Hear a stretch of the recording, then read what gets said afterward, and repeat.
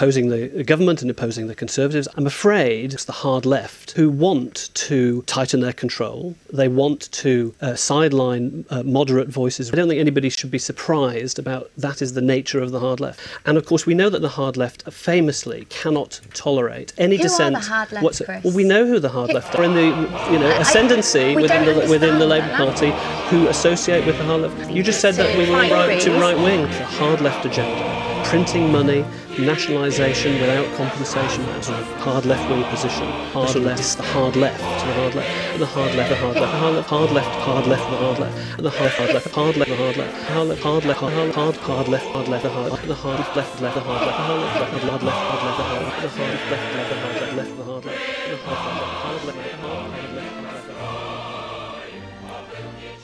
Hello and welcome to Real Politic, a podcast by Tom Foster, Jack Frayne Reed and Yair Rice, in which your three humble servants of a revolution struggle to determine whether works of cinema from through the ages are dialectically pleasing and, furthermore, ideologically correct, or whether they deserve to be consigned forever to the celluloid gulag. Paying penance for left deviationist crimes, the condemned trio shall raid the bargain basement of history until their gibbering brains are reduced to frail, dusty particles of nothingness, forced to broadcast their pathetic final moments of agony by solemn decree of Commandant John McDonnell and his vengeful wrath. Enjoy the fun and festivities! By the way, Phil Greaves is not allowed to listen to our podcast, as he is a cop for the police. Tune into our first two shows for a thorough dissection of the bizarro polemicism of the Atlas Shrugged movies, and then our third, as we dust off an old BBC documentary on veritable titan of racism Enoch Powell, with help from special guest Kieran Morris. Raise your fists in solidarity, comrades, for this podcast kills fascists. Actually, you kill fascists by murdering them with weapons, but shh, Phil Greaves might be listening. So maybe on the count of three, we should all say something at the same time so we can sync it up. Nuts. Nuts. All right. Nonce. Nonce. No. All right. Nonce. Okay. 3, 2, 1. Nonce. Nonce. Oh fuck. Is there a delay? So I'm Yair, and I'm here today with Jack and Tom to talk about the Atlas Shrugged trilogy. Some wonderful libertarian films. Oh, yeah. Wonderful. Some Great films from the great tradition of libertarian film, the grand noble tradition. What was it? Anthem Film Festival. The Anthem Film Festival. Yeah. It's won fantastic. the grand prize. The grand prize. And was it the Eagle Scout, the last Eagle Scout? The last Eagle Scout, I think that was like exemplary libertarian values on film or something. and the best documentary award went to Dinesh D'Souza's America, Imagine a World Without Her. A fuck-you-mentary if I ever saw one. In fairness to D'Souza, I mean, technically, by the loosest definitions of the word, it is a documentary. And also, it's actually more cinematic than the Atlas Shrugged movies, his documentaries, because he's got these rich capitalists who bankroll him to fuck for them to try and knock Democrats out of office and fail miserably. You know, Atlas Shrugged does contain some great libertarian values, so... It does. You know... I'm surprised it didn't get the award, but then I guess they needed to give it a big one. They needed to give The Last Eagle Scout something. I mean, you've seen that trailer, haven't you? I saw the couldn't trailer. Let that film just leave the festival with no awards, no accolades, man. Of course not. It would have been a disaster. They need to award The Last Eagle Scout, not The Last Boy Scout. That's a proper film. The Last Eagle Scout. They need to award the Dinesh D'Souza, the Atlas Shrugged films. I imagine Dinesh D'Souza is a very regular appearance in these festivals. Oh yeah, I don't doubt it, honestly. There was a description of a film from the Anthem Film Festival, which was, I mean, this is quite a long preamble to the actual talk, but I feel that it's in all of our interests that I find as quickly as I can and read this. I looked up the Anthem Film Festival for the purposes of this. and Is it a yearly festival that happens? How long's it been going on for? I think it's yearly. I don't know how long it's been going on for, but it definitely had a festival this year. Because I was looking up the synopses of the films that are playing, including The Money Changers, the documentary by somebody by the name of Mortensen, in which Shylock narrates the history of the banking sector, a potential minefield of anti-Semitism. I love how it says at the top of the description for the film, it says, the story The Big Short should have told, but didn't. But didn't. As the resident Jew, I will say that I'm very excited for this film. I can't wait. Think greedy bankers, in inverted commas, caused the financial crisis? Think again. I think that, like the It was literally just the rabbis, man. It's not because it's the Jews, the full-on Jews. Shylock himself. Okay, so I found the synopsis that I found so hilarious, and this is from the short film competition at the Anthem Libertarian Film Festival. It's called "I've Just Had a Dream," which is like if Martin Luther King had no command of syntax, he would have thought that "I have just had a dream" would be some really commanding oratory. And the synopsis is as follows: Irene is an 8-year-old girl who just had a nightmare. She dreamed that her life had completely changed. Is it just a dream? Amina is also 8 years old and also dreamed and just awoke from a lovely dream. Could these dreams come true? Oh, yeah. Oh, God. It's all about dreams. That's what it's trying to get. It's got the 8-year-olds, it's got the dreams. You know, this dialogue that's pretty much word for word like that in pretty much any libertarian film I've ever seen.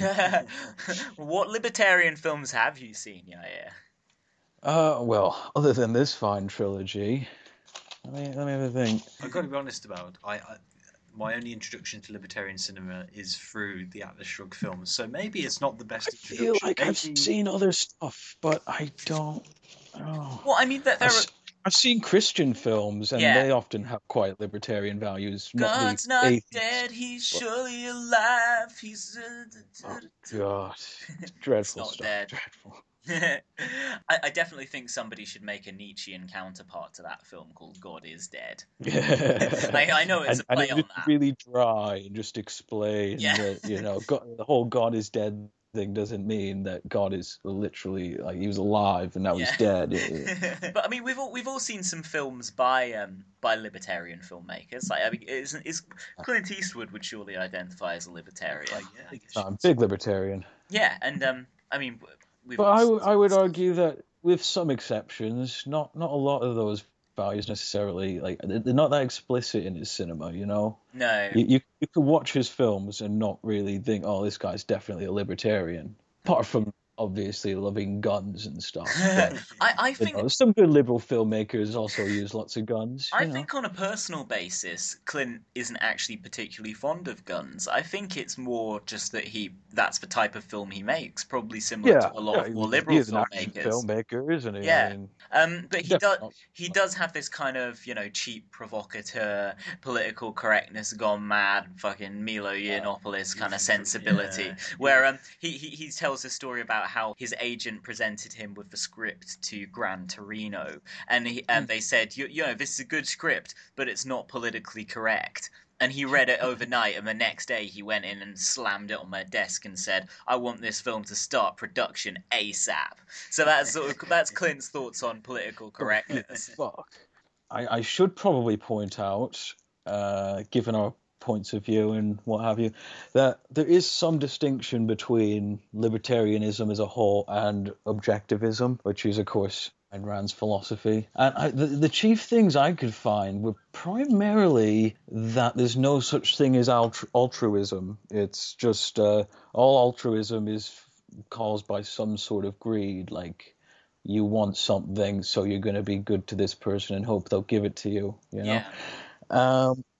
And like, holy fuck, I don't know about you guys, but just there's no nice people in any of these films. The protagonists are pretty awful human beings, and coming at this from us like, okay, yeah, there's no such thing as objective morality, blah de blah, Yeah. but they're just not people you'd want to be around, There's not a single character you could really connect with in any of the films, even with the actors constantly changing.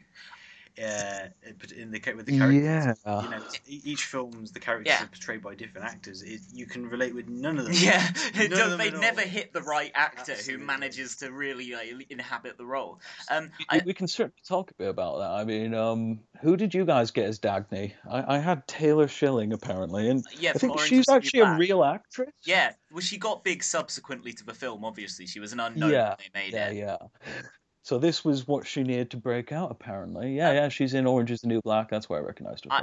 I got Samantha Mathis, but I'm going to very, very quickly add to your earlier point. Another thing that makes them so unrelatable is that they were pretty much all born wealthy. It's not that they really are these great Randian... These are Donald Yeah, Trumps. possessors of an Yeah. oligarchical vision that's kind of grand in its scale. I mean, like Dagny, she talks about how her grandfather laid the first first rail on the railroad, and then presumably just sat back and did fuck all else while the workers handled the rest of the graft. But yeah, I mean, she talks about how when she was a child, she knew that guy Francisco, who she has a bit of a love affair with. He's also a rich fuck, presumably inherited his business empire from his parents as well.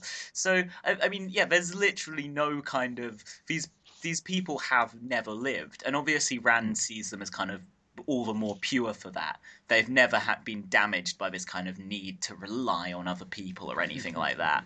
But yeah, I got Samantha Mathis as my Dagny. The Dagny in mine, I don't know the actress's name, but by that point, because the budget had got so bad, they were having to resort to hiring mostly kind of actors, actresses who'd been in television and stuff. There's the odd actor in there actually. There's the scene when Dagny's having drinking wine with a doctor in the haven that she ends up in. Yeah. Atlantis, and Galt's Gulch, I believe it's called in the book, and Atlantis in the movie. Galt's Gulch sounds disgusting, doesn't it? It does sound horrible. Galt's Gulch just sounds like some kind of some just diseased malodorous vagina. I was thinking a particularly seedy dive bar near a canyon. You might have been thinking that, but I was thinking something different. What were you thinking, Tom? What were you thinking? What was I thinking? Galt's Gulch. Let's say it a few more times. We'll just picture something. It's like a sort of like a serial killer lair, like in a hidden, secluded region of America, where there's force fields keeping everyone out and stuff. Some kind of swamp, which it actually is. Yeah. There is force fields keeping people out of Atlantis. Yeah. What is that? Is that an actual thing? Spoiler alert! I'm not there in the trilogy with my assignment. No, I'm kidding. I've seen it, of course. Yeah, we've all watched. We've all spent. Watched all three parts. Yeah, we've spent way too long in the Atlas Shrugged universe, all three of us. Multiple times. So there's a force field. Basically, after the crash, John Galt points up to the sky where you see this kind of like damaged, because the plane's gone through it. So it's not much of a force field because the fucking plane penetrated the force field. And she still crashed in Atlantis. Yeah. But yeah, and he says it's to keep people out. So yes, they have a force field protecting them from the outside world. It's a crazy cult, essentially. We'll get to that. Yeah, we'll get to that. But one more final bit of Galt's Gulch imagery. I can really imagine expanding on Tom's interpretation of that. That it to be this kind of really horrible, seedy swamp, like the one where John Cusack's character lives in The Paperboy, that really seedy film, where where John Cusack works as a gator gutter. Imagine being a gator gutter at Galt's Gulch. It works. So I also was lucky enough to get the most expensive film, I believe, right? $20 million budget estimated, according to IMDb. And it was down to $5 million by the third film. And by the third, I think... I thought it was under $1 million. Was it not? I don't think it went that close to the bone, although I'm just using Wikipedia here to that's fair enough. as a reference. But it was... I'm sure that's as decent a source as IMDb. It was $10 million on the second film. Yeah, so it halved and then halved again. The free market spoke. Free markets, but I love that. That is obviously, it's an obvious point to make, but it's a hilarious one. The film failed on the market terms, and they still pressed on with it and tried to make this financially you see, man, unviable it was production. government, like lobbyists working for like shady other companies that like Yeah. stopped this good film from getting out because they had their own like looter self-interest, you know. Yeah, I think that the second one, they released it to coincide with Obama's re-election, didn't they? Re-election Hmm. campaign, and somehow Mitt Romney didn't become president. I think that this film, it was hindered from the very start by the forces of the evil, crony, capitalist, socialist, crooked banker conspiracy that's ensconced in Washington, D.C., according to Forbes magazine. Yeah. I don't know where the socialist aspect of that comes in. As far as I can see, Bernie Sanders is the only socialist in Washington, D.C., and he's a fucking sock dam. There's crazy things going on in America. Crazy Yeah, things. crazy things. Anyway, let's move That's on. neither here nor there. Neither Well, here nor this there. was a crazy thing that happened in America, and I don't know when your guys' parts were set, but part one was set in 2016. That's when the Is film it? opens. Okay. Yeah. So Okay, we are living in Atlas Shrugged Part One now, gentlemen. we can draw some parallels. I mean, an interesting thing when I was watching what's it called, Ayn Rand and the Prophecy of Atlas Shrugged, the Oh, documentary that really sort of adulates her, really valorizes her did contributions to they come literature out and in philosophy. favor of Rand? Oh, Yeah. absolutely. For all the talking heads are pro Rand in it, and yeah, that they basically all seem convinced that since the 1940s, U.S. economic policy has got more left wing. Since the 1940s, when Rand wrote the book, I mean, that was the height of the New Deal, wasn't it? That was Hmm. when FDR and Truman had basically accepted parts of the kind of post-war consensus that you saw also in Europe, where these incredible welfare states were founded, such as in our country. Although that it Yeah. didn't happen to that extent in America, there was still a huge program of investment that went on in the 1940s, and ever since then, that has been chipped away at. Not least in the 1980s, when Britain and America both had incredibly right-wing governments who managed to shift our society, very determinedly in a Randian direction, in a direction of ultra individualism and unfettered free markets.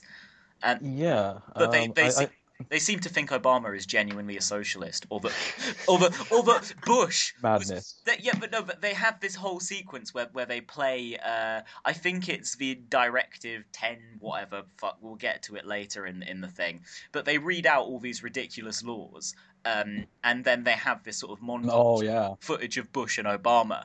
It's like you think Bush was too far to the left. Yeah, I mean, I think the only progressive thing that's really happened in America since the 40s or 50s was like civil rights, pretty Yeah, much. Nothing economic yeah. I can think of. There's There's been like slight steps towards progressivism, but always because like people like Ronald Reagan would push it so far to the right that we gotta just bring it back to the center a bit. And but there's been no genuinely progressive moves in like the finance sector. I mean, 2008 banking crisis, mortgage crisis, all that.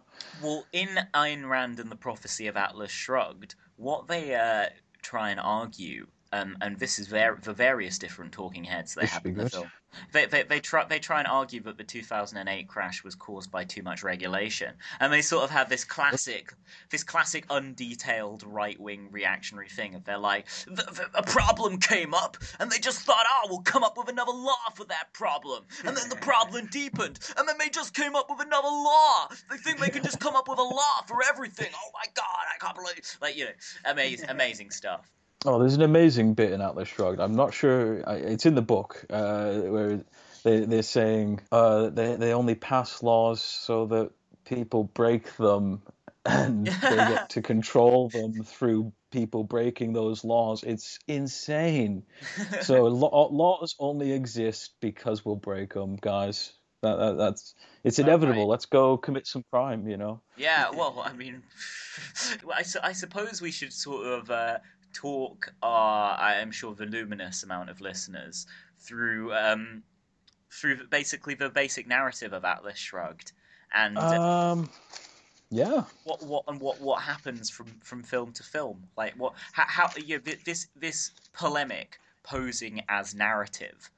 What is? So I was going to say that there is a slight problem of talking them through the narrative in that my 15 pages of notes have almost no plot at all in them because it is just a polemic. Yeah. I mean, I mentioned some basic like plot points when they rarely happen, but for the most part, it's just a bunch of people sitting in various rooms and talking to each other about business. And they fuck sometimes. Yes.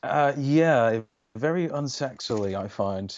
I was disappointed in it. It was a good, solid 30-second sex scene with not even, like, side boob. Yeah, I know. Because they've got to market it as, whereas Ayn Rand was she was libertarian on both economic and social issues, so she had a perfectly reasonable love. She explicitly did not believe in any god. Or Yeah, I mean, like she had a perfectly reasonable love of attractive people going at it, but most American conservatives now suppress that that perfectly natural instinct, and so the makers of the film had to market it towards not libertarians but outright conservatives who, like as you say, might be quite religious and may not enjoy a bit of side boob even. I know, it's terrible. But then you'd think those same people wouldn't even want to see like adultery with protagonists, Yeah. That's bad guy stuff there for them. I mean that's about as far as sort of fantasy goes for them in a movie, I think. Like that's they'll sort of say, well, these are the grand heroes of our movement. Completely like remove a moment of silence for their poor sex drives. Like major people who are working class in any of these films at all, really, from my knowledge at all. No. To be honest, it's all people from the establishment in many ways. You can see, it's pretty the establishment of business. It's pretty. Occasionally, a working class person will appear as a plot point. Oh, as an extra, yeah. Or as like someone in like an kind of crowd going like placard. Like the security guard or the waitress, the security guard. I mean, I'll point out out of the protesters with the signs saying like "Fat cats, fair share your wealth. We are the 99.98%. Where's my fair share?" or "Help the unemployed" or something. There's 7 of them. And they reappear in multiple scenes throughout it. I counted. Nathan Rabin, in his review, he said approximately 5. It's 7.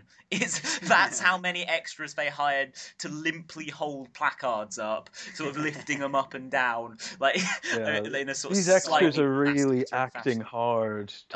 They're earning their paycheck. Great extras, great extras.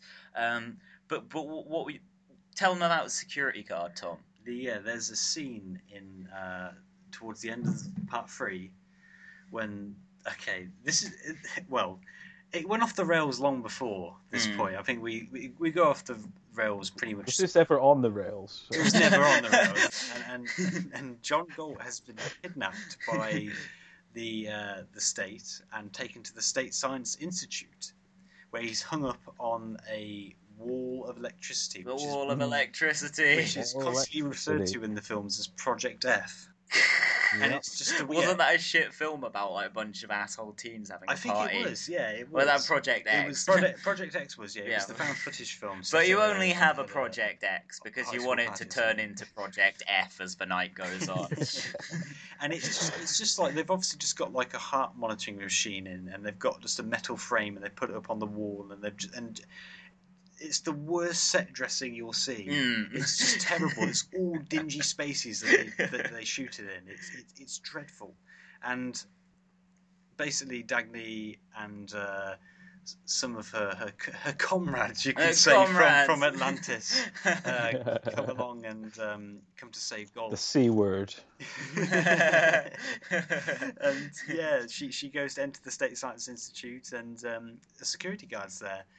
and she pulls out a gun on him and tells him to get out of the way or she'll shoot. And then the security guard goes, "But I'm not supposed to decide. I'm not supposed to choose. I can't make decisions for myself. I can't make decisions for myself." And she shoots him. Yeah, she fucking murders this guy, like a great hero. And this is a recurring theme in any sort of apologia I've seen about this book or the movies, is that, well, you see, in the universe of Atlas Shrugged, what happened was the government, over the many decades, it didn't just happen overnight, they trained the populace to literally not be able to think for themselves, so all the actions make sense. And I'm like, I guess that within that context, actually, it does make sense, but that's not the world we live in, so it's completely unapplicable to reality. We actually put a finger on what is the government in the world of Atlas Shrugged. What's their ideology? Is it socialist? Is it a hybrid of that, or like? I think many libertarians probably argue it's somehow beyond ideology. It's just truth. It's not that. Politicians don't give a fuck about anything. It's all because they all want money and power. Yeah. And that is why we're seeing people like fucking Donald Trump doing so well, is people believe this shit. Yeah. This stupid, every politician's painted with the same brush. They're all just in it to win it, Yeah. When the sort of liberal journalists will sort of say, "Oh, Corbyn supporters think that every single MP is a cynical, self-serving careerist," it's like, no, we don't think Corbyn's an support MP. Corbyn are like that. Yeah, exactly. But I love the government in Atlas Shrugged. I don't, not that I love their policies, but because I don't think some of their policies, even as a socialist, are just insane. I don't think their policies would satisfy anybody on the left or the right. And all right, and just gonna make this clear to all our listeners. All of us are pretty far to the left. Like we would not identify as liberals, any of us. Yeah. I'm putting that out there. So if it was a really extreme far left policy, we would be the guys who would sympathise with it, presumably, and their shit policies. Yeah. So, but I think it's hilarious that the government, they get together in their sort of boardroom, and then they're like, and so they just start the conversation like, "So I think we can all agree that capitalism does not work," and then they leave this huge dramatic pause, and then they're like, "Without government as a partner." Yeah. And it's like, okay. There's no president either. It's just a head of state. The head of state, played by Ray Wise from Twin Peaks. It's called Head of State Thompson in the film. Yeah. Because you just have to remember that altruism don't real, guys. It's just nobody's nice. Nobody is really nice, ever. No. Should we go through Directive 10.10 to 89? I think we can. Yeah. If you've got something, then go ahead. Passing a lot of acts, like the Rail Reunification Act. The Rail Reunification Act, great stuff. Which terrifies Dagny. And she's like, when she goes, "You've nationalised the railways." Every law terrifies these fuckers. Every law. You've nationalised the railways. It's like they've just read a copy of the Corbynist manifesto. Yeah. It's the only time you can tell most of them are even trying to act is like when they're responding to it, like a news story of some new laws being passed. Oh God, no! That's when their faces move slightly. But yes, so Directive 10/289. It's the one that the guy from Twin Peaks, Laura's murdering incestuous father, Leland Palmer, aka Ray Wise. He basically comes on to the TV and delivers these set of laws. So the first one is that nobody can leave their jobs. Like, these are all predicated on the public good, by the way, general welfare, ideas that are argued against vigorously in the course of Fran's polemic. So the first one is, nobody can leave their jobs, nobody can quit, nobody can be fired, everybody is in their jobs for good. Which, sounds like a surefire recipe of exploitation, I think. Recipe for exploitation.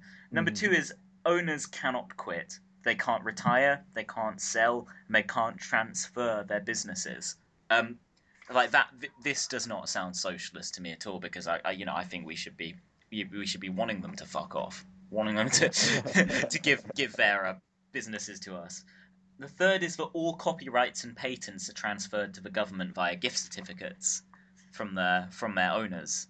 And the fourth sort of ties in with that. It's that no new devices, inventions, or goods are to be manufactured or created. so there's no advance in society whatsoever. Like, this is where it's evidently clear that Ayn Rand has never read a word of Marx. She does not understand materialism. She does not understand how leftists think that social progress happens. Concrete relations of power and production. The government in these films is intent on destroying itself. You know what it is, or at least about the last point, is that Rand and the objectivists believe that there's no reason for governments to fund research and stuff like that, and so she must assume in some kind of black and white logic that means that the opposite, communism, believes that no private people should invent anything ever. Yeah. It should all be done by the state. Everything. Yeah. It's like no new inventions. It's just no ideas, guys. Stop thinking. Stop it. I mean, just how can you believe that anybody thinks that's a good idea? Honestly, how does she think that? I guess it's kind of her hyperbole to say this is the direction in which our society is going. That like, you know, state control, centralization does not lead to innovation. I mean, it's just nonsense, isn't it? Absolutely. The fifth is that every company provides the same amount / quality of goods as in the basic year, no more, no less. The same amount / quality. So, not only have they, you know, just got to half-ass everything by governmental mandate, but they must produce the standard amount as in any given year, which is totally not socialist. It's not according to their needs. If they're just producing whatever they perceive to be the standard amount, that might not be enough. Eventualities might ensue that necessitate people having a bit more of this company's produce than they would generate in a standard year. So, I mean, just genuinely, where Ayn Rand was coming up with this stuff from is baffling. In the basic... Well, I think that most of it can be traced back to her negative experiences in the Soviet Union, but that last point, like, there was never... I'm not a Soviet historian, somebody please correct me if I'm wrong, but there was never a top-down law that said that all, like, I've got one of these new directives here.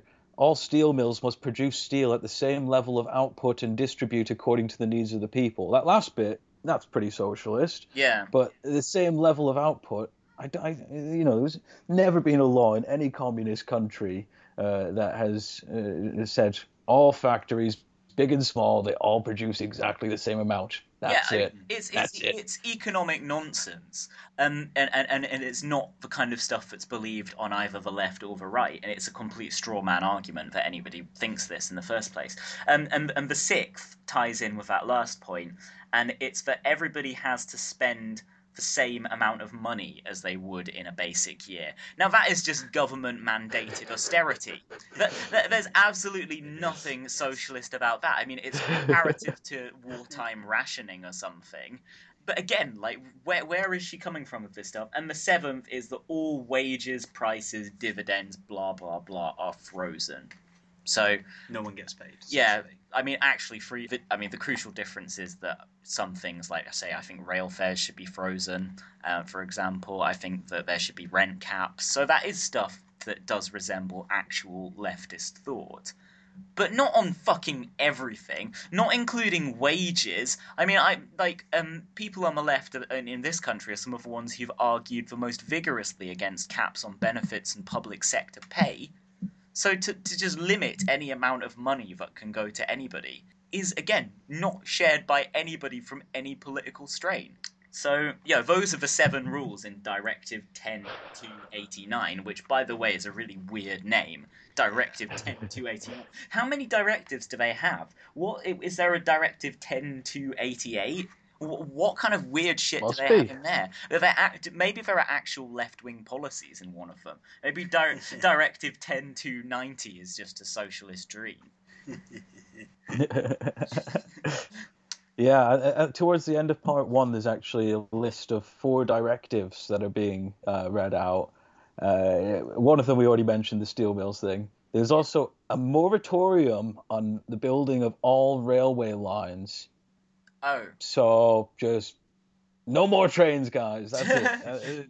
Even though it's the only method of transport in this fucking civilization. Yeah, for some reason, which we'll get to in a bit, because they obviously talk about that at the beginning of part 1, don't they? Yeah, exactly. The whole running of this country relies on purely just trains. And railroads. Trains. But no more of them, guys. Moratorium. No more trains. No more trains. There's also a directive that says big companies are no longer allowed to move from poor states to rich states. Oh, right.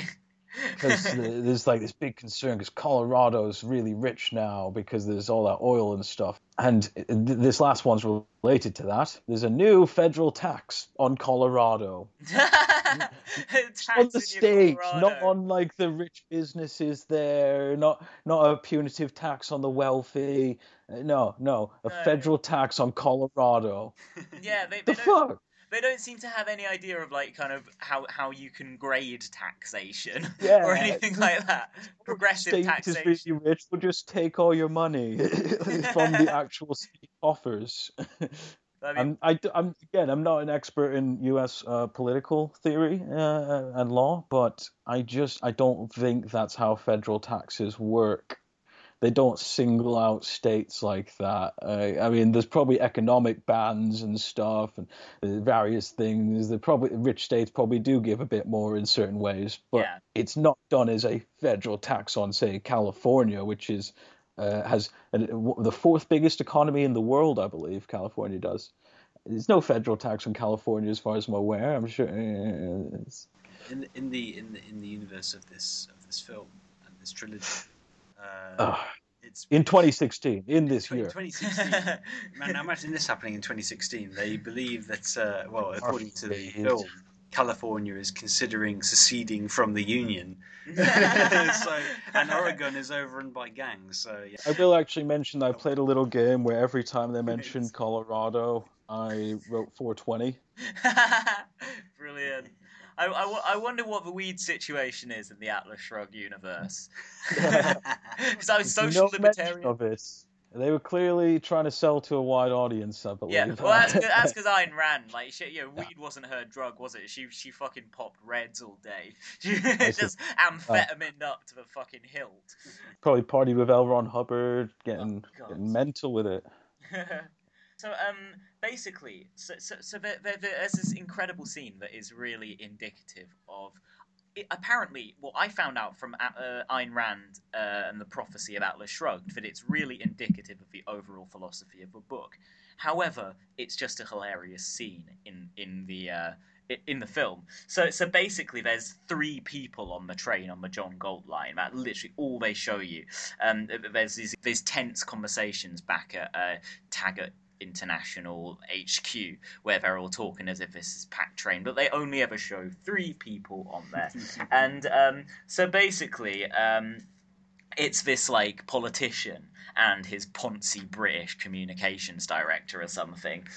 So it starts off, the British guy is like, Kip, why check your watch? I don't even need a sundial to tell you we're as late as yesterday's apologies. Late as yesterday's apologies is just an incredible Randian phrase that just makes fuck all sense. And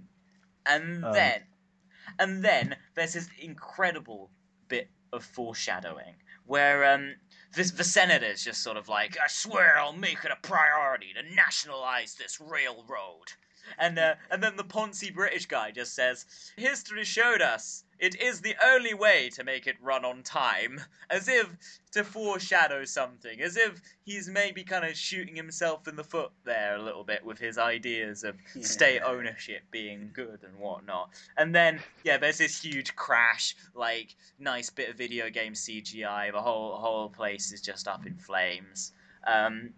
But it turns out, that I found out in Ayn Rand and the Prophecy of Atlas Shrugged, that basically Rand goes through every passenger on the train in the book, and there's more passengers than 3 in there, and she tells you what each of their sort of backgrounds were and why they deserve to die. Why they deserve. So, for example, so the guy in carriage B was a professor of sociology who taught that individual ability did not matter. Everything is achieved collectively, and that it is masses that count, not men. And so it cuts to this talking head like, so there are no innocent victims here. Oh my word. So that's the kind of philosophy she has. With you should die if you want to collectivize. This insane godless belief in a cosmic justice, it doesn't make any sense.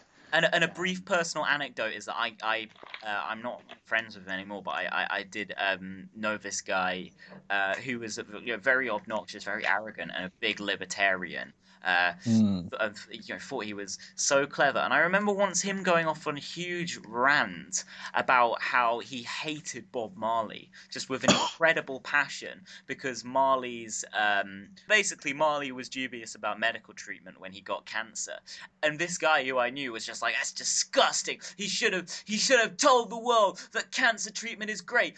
But mainly the main thing he objected to was that Bob Marley betrayed his own personal principles by, when he was desperately scared that he was going to die, he got cancer treatment from standard medical doctors. And my friend hated him for this. Well, my friend. He absolutely despised him for this. And I think that's a very good encapsulation of the libertarian fetishization of personal responsibility. Yeah. There's no room for empathy, Jack. Oh, of course not. Of course not. I mean, Bob Marley, of course, he was going to die. He was probably a looter, man. He was probably a looter. Probably one of those looters, but one of the all 7 of them holding up their signs. Lots of people are looters, Jack. You gotta get in with the lingo. Everyone's a looter, man. Just not these good Randian heroes, though. These people ain't looters. Yeah.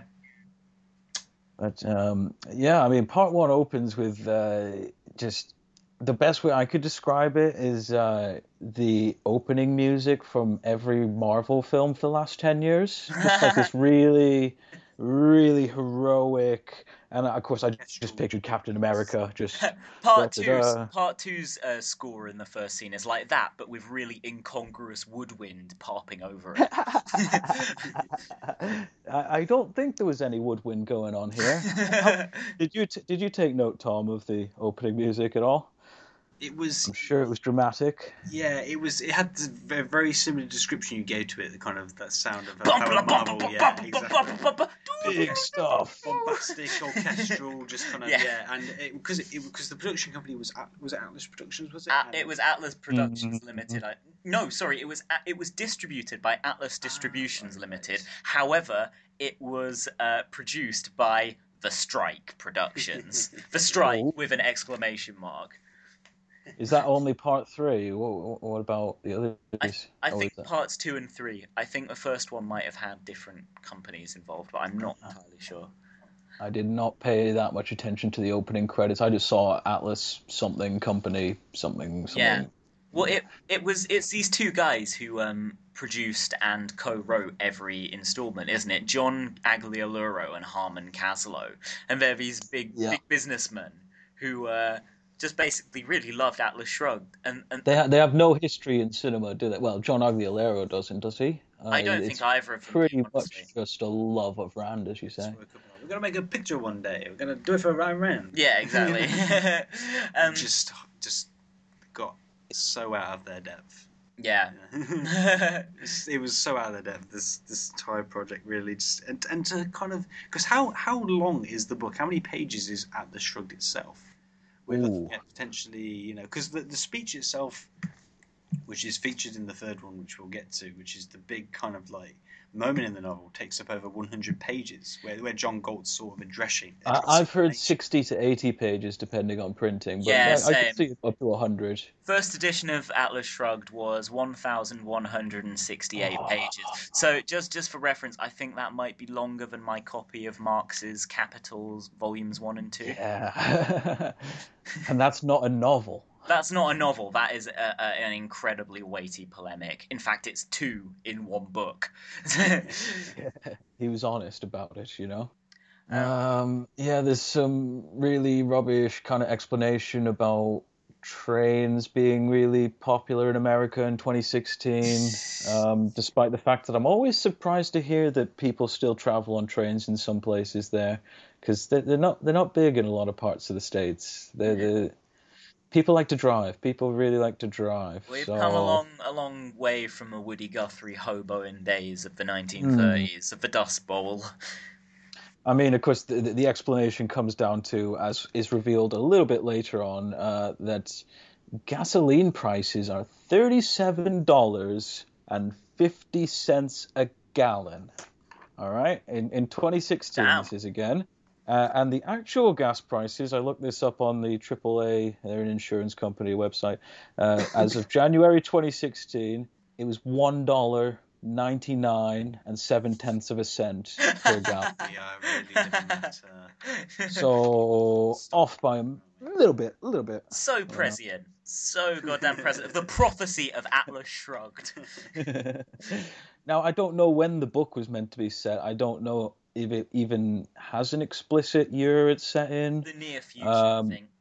But there was very much a title card here that said 2016. Okay.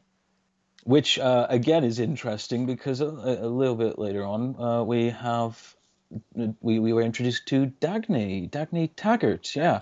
And I'm sure her BlackBerry was really, really fancy in 2011. but now it's just me that's got one. Everyone else has discarded them. I'm sure there's nice looking, modern, sleek BlackBerries. I don't really know. But this is not one of them, and she's meant to be fabulously rich, really like a businesswoman. She has no problems with consumerism, so why would she have such a horribly outdated phone? Yeah. Well, who knows why I mean, obviously we can such forgive a horribly them outdated phone. Why any idiot would choose to have such a piece of shit, or would choose to get a new one, an update on their previous BlackBerry at Christmas. I believe that 2016's Dagny has the exact same phone as 2016's Jack Frayne Reid here. I'm not sure though. It might be even shitter. It could be even shitter than my phone. Which one, yours or I don't know? I thought you said you got a new one recently. I did get a new one. I did get a new one. That's why I'm saying her 2012 BlackBerry could be a lot shitter than my state-of-the-art BlackBerry.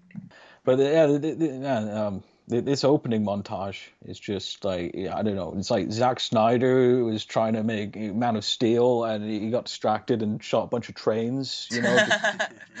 The shaking cameras going on and like it's just different color filters, like trying to make you really feel feelings about these trains. That's worth pointing out. Zack Snyder could well actually dip his toes into Randian waters with his own version of the Fountainhead. Oh yeah.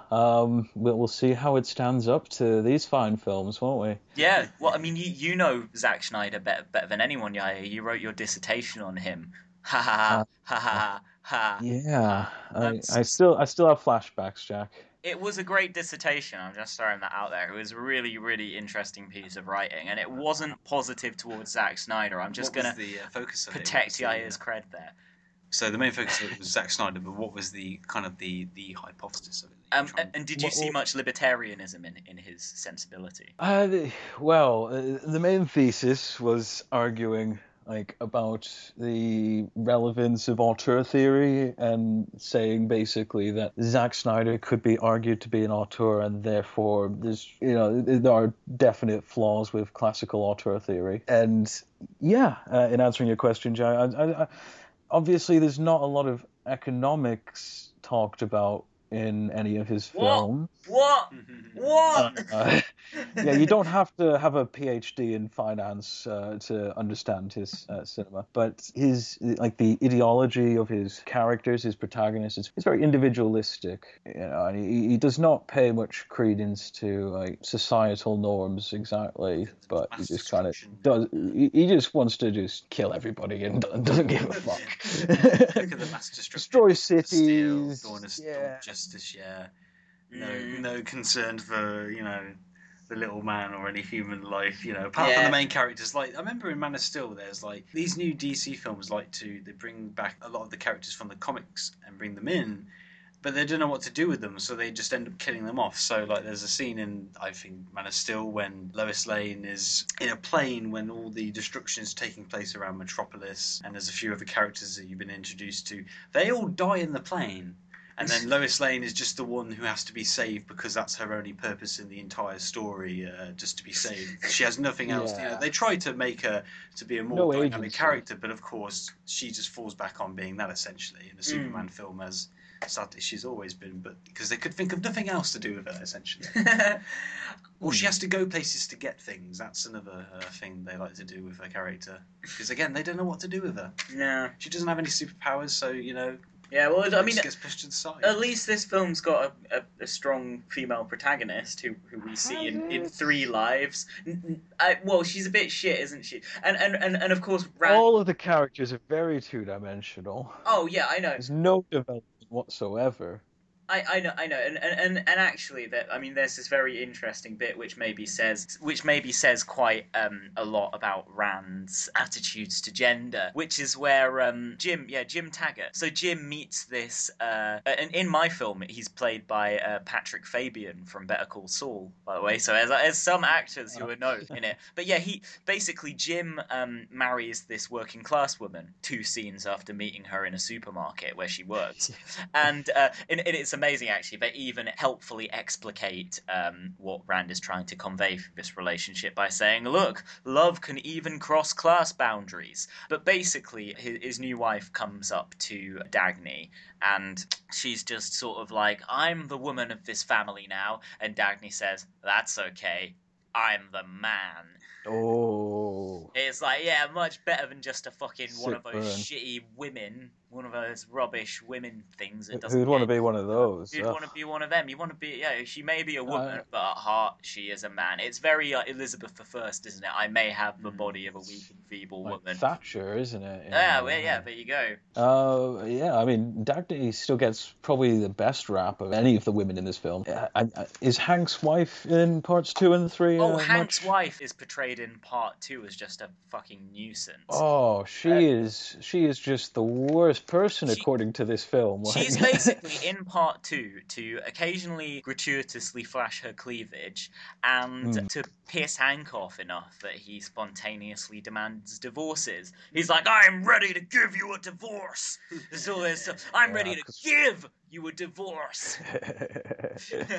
Yeah, I mean, she's a gift that keeps on giving. Yeah, she's portrayed as just a nuisance, and in fact, you're right. Most women in Atlas Shrugged are portrayed as just nuisances. The very first time we meet Hank's wife, the first thing she says is, I don't have the exact quote, but she's just admonishing him for working late on their anniversary. All right, bearing in mind that we've just seen the previous when he was at work. He wasn't doing anything important. Nothing he couldn't have done over the phone. Yeah, exactly. He just needs to sit in his office and feel like the big man, Hank Reardon. He's a fucking massive egotist. But he does buy his wife a gift, though. We do have to remember that. What's he buy? He buys her a bracelet, which is made from his own metal. His own company's metal. He buys her as a bracelet. And I've got her exact reaction here. Yeah. You're giving me a railroad spike. She is bang on. That is just a load of shit. He's a rich fucking prick, and he could have bought her any fucking amazing thing that she actually liked. Instead, it's a bracelet made out of his special Reardon metal, which I did some research, and obviously they don't go into too much detail because it is made up, it's fictional, but it's essentially an alloy of steel and copper, so just a mixture of those two. That's the magic of Reardon metal. Oh, right. Copper, one of the cheapest metals around, and steel, which not as cheap, but it's a lot cheaper than gold or anything. And he's just like, here's a copper and steel bracelet, lovely wife, happy anniversary. Sorry I wasn't there. And then he goes into another room with, I believe it's his business partner. Is it Paul? I want to say Paul. I don't know. And he eats his steak dinner on his own without his wife. His anniversary. This is in part 2, isn't it? Yeah. How soon after that does he fuck Dagny?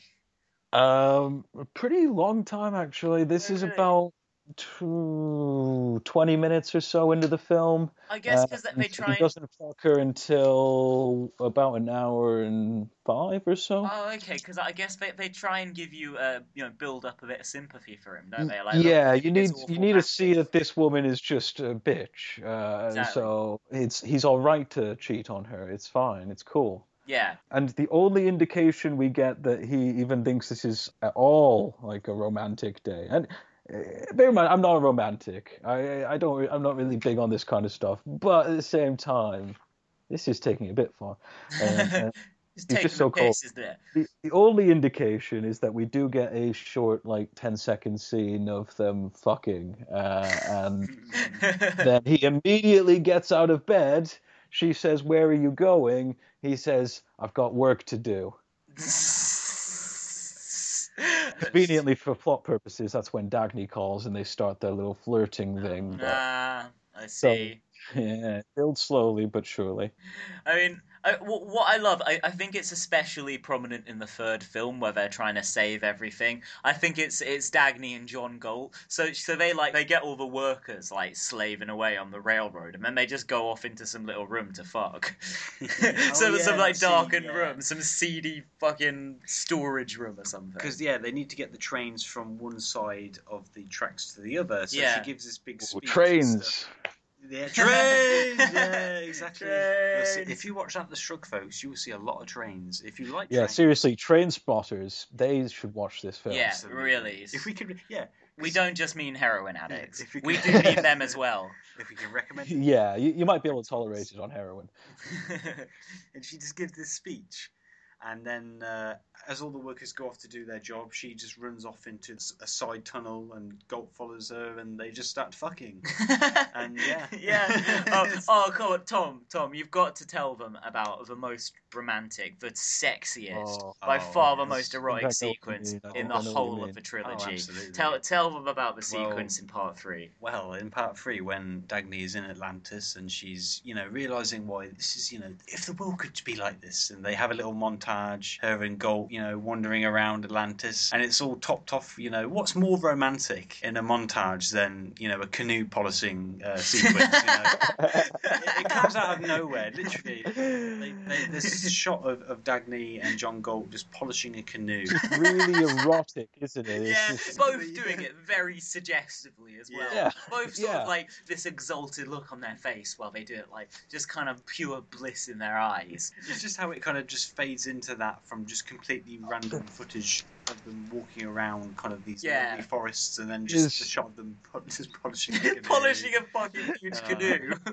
But there's so much, I think, unintentional eroticism in these movies. I've got at least 2 moments in this one. One quote, "Paul, would you like a lift in my limo?" And I swear he winks. I swear he does. There's a knowing look or something going on there. See, that must appear multiple times in there, because I wrote down in my notes, quote unquote, "Have you ever ridden in a limo? Pickup line for cunts."